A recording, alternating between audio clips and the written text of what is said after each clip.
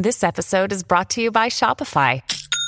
Forget the frustration of picking commerce platforms when you switch your business to Shopify, the global commerce platform that supercharges your selling wherever you sell. With Shopify, you'll harness the same intuitive features, trusted apps, and powerful analytics used by the world's leading brands. Sign up today for your $1 per month trial period at shopify.com/tech, all lowercase. That's shopify.com/tech. When you need mealtime inspiration, it's worth shopping Kroger, where you'll find over 30,000 mouth-watering choices that excite your inner foodie. And no matter what tasty choice you make, you'll enjoy our everyday low prices, plus extra ways to save, like digital coupons worth over $600 each week. You can also save up to $1 off per gallon at the pump with fuel points. More savings and more inspiring flavors make shopping Kroger worth it every time. Kroger, fresh for everyone. Fuel restrictions apply. This is Optimal Relationships Daily, episode 371, on being disconnected in a connected world, and on expectations, by Erin Blasky of erinblasky.com.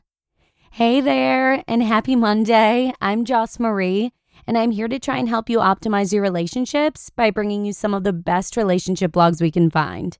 And I actually narrate the episodes just like an audiobook 5 days a week, so you can literally jump around from one post to another and press pause whenever necessary. And to make sure you get all the new episodes sent to your phone, simply hit the subscribe button. But with that, let's get into Erin's 2 posts today and start optimizing your life. On Being Disconnected in a Connected World, by Erin Blasky of erinblasky.com. Human connection. We've gone to war for it, fallen in love for it, killed for it, and died for it. Now more than ever, we have an opportunity to connect with each other in mere seconds. Text messages, phone calls, email, Facebook messages, tweets, and Instagram photos. If we want to reach out to anyone at any point in our day, we can. We are connected through every cable, wire, and Wi-Fi signal in whatever part of the world we live in. Except, we have forgotten how to connect with each other on a human level. We have replaced coffee and tea dates with Skype calls, text messages for phone calls, 3-line emails for handwritten letters. The binary code stripping away much of the emotion, leaving gaps and holes for miscommunication. Our blog posts replacing deep, meaningful conversations where we have to look someone in the eye and feel something. Our screens lighting up our faces but not our hearts. Social media showing us the lives we should be living and making us forget just how wonderfully glorious our own life is. We are connected, but alone in our living rooms, bedrooms, and offices. Tablets in our hands instead of the soft, warm touch of another human's hands. Phone notifications making us react with more energy and excitement than we do for the people right in front of us. Spending more time picking out the right phone case for our newest human appendage than we do picking out birthday gifts. We LOL and haha, but we sit by ourselves, staring emotionless at our devices. We overuse emoticons to hold on tightly to the idea that we are indeed emotional. We hide behind passive-aggressive Facebook posts and unfollow or unfriend instead of communicating and working out a problem. Our responses are perfectly edited to be as humorous and cheeky and clever and sarcastic as possible before hitting send. We stew for hours over something someone wrote, even though we got it terribly wrong. Connected, but not. Together, but not. Feeling more alone than ever, more misunderstood than ever, more resentful than ever. But it's not all bad news. Our digital voices and imprints and footprints are vitally important. We have the opportunity right now to make change in a big way. We have access to resources and people that we never did before. It just requires the conscious choice to utilize the tools and not forego the human connection in the meantime. To ask your friend for coffee instead of feeling like hastily written Facebook messages is a sufficient replacement. To remember that there are real human hearts on the other end of every digital encounter. That we're all still human beings, and right now, the time between hitting send or post or publish and filtering our thoughts and words has been reduced to mere seconds. We don't see faces to see how our words landed. We don't hold ourselves responsible for how the message is received on the other end. Before we hit send or post or publish, let's take a pause, a deep breath, a moment to think about what the other person on the end may really need, and connect. On Expectations by Aaron Blasky of aaronblasky.com. Expectations. How does that word make you feel? For me, it is twofold. Number one, when I expect things of others, hopeful and idealistic. Number two, when others expect things of me, nervous to disappoint. From Wikipedia, quote, "In the case of uncertainty, expectation is what is considered the most likely to happen. An expectation, which is a belief that is centered on the future, may or may not be realistic. A less advantageous result gives rise to the emotion of disappointment. If something happens that is not at all expected, it is a surprise. An expectation about the behavior or performance of another person expressed to that person may have the nature of a strong request or an order." End quote. Whoosh. It's a loaded, heavy word with sometimes exuberant and positive emotions attached to it, and sometimes negative and heavy emotions attached to it. One of the other words that is closely tied to expectations is realistic.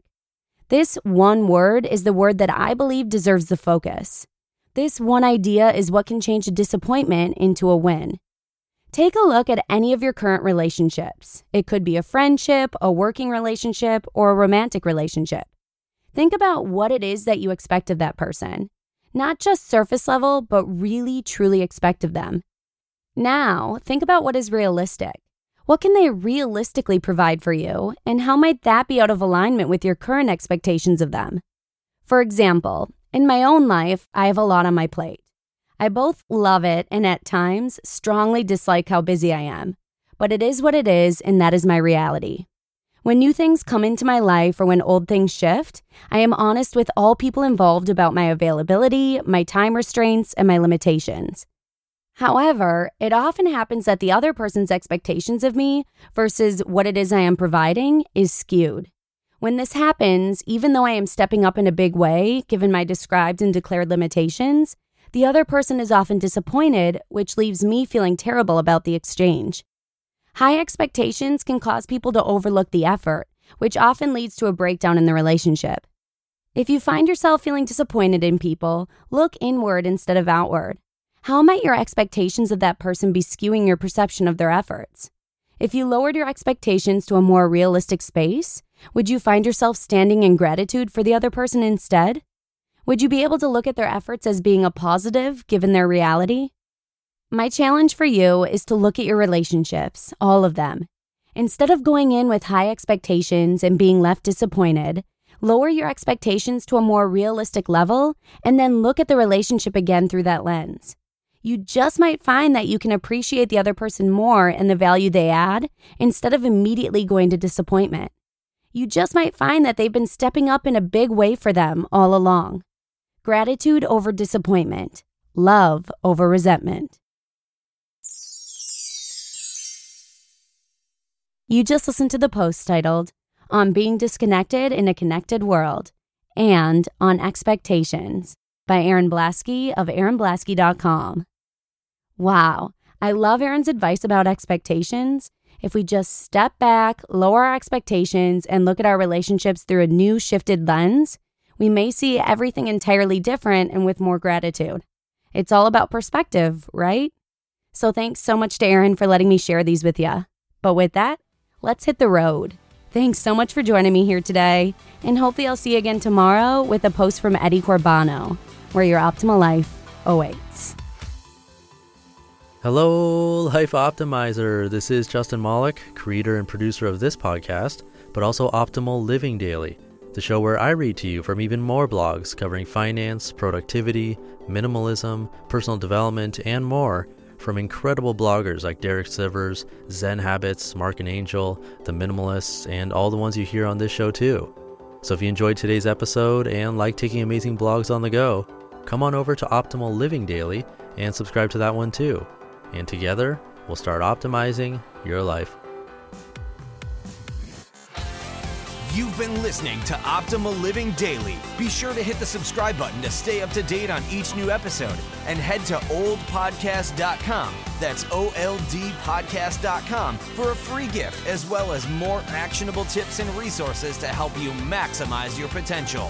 Thanks for joining us, and remember, your optimal life awaits.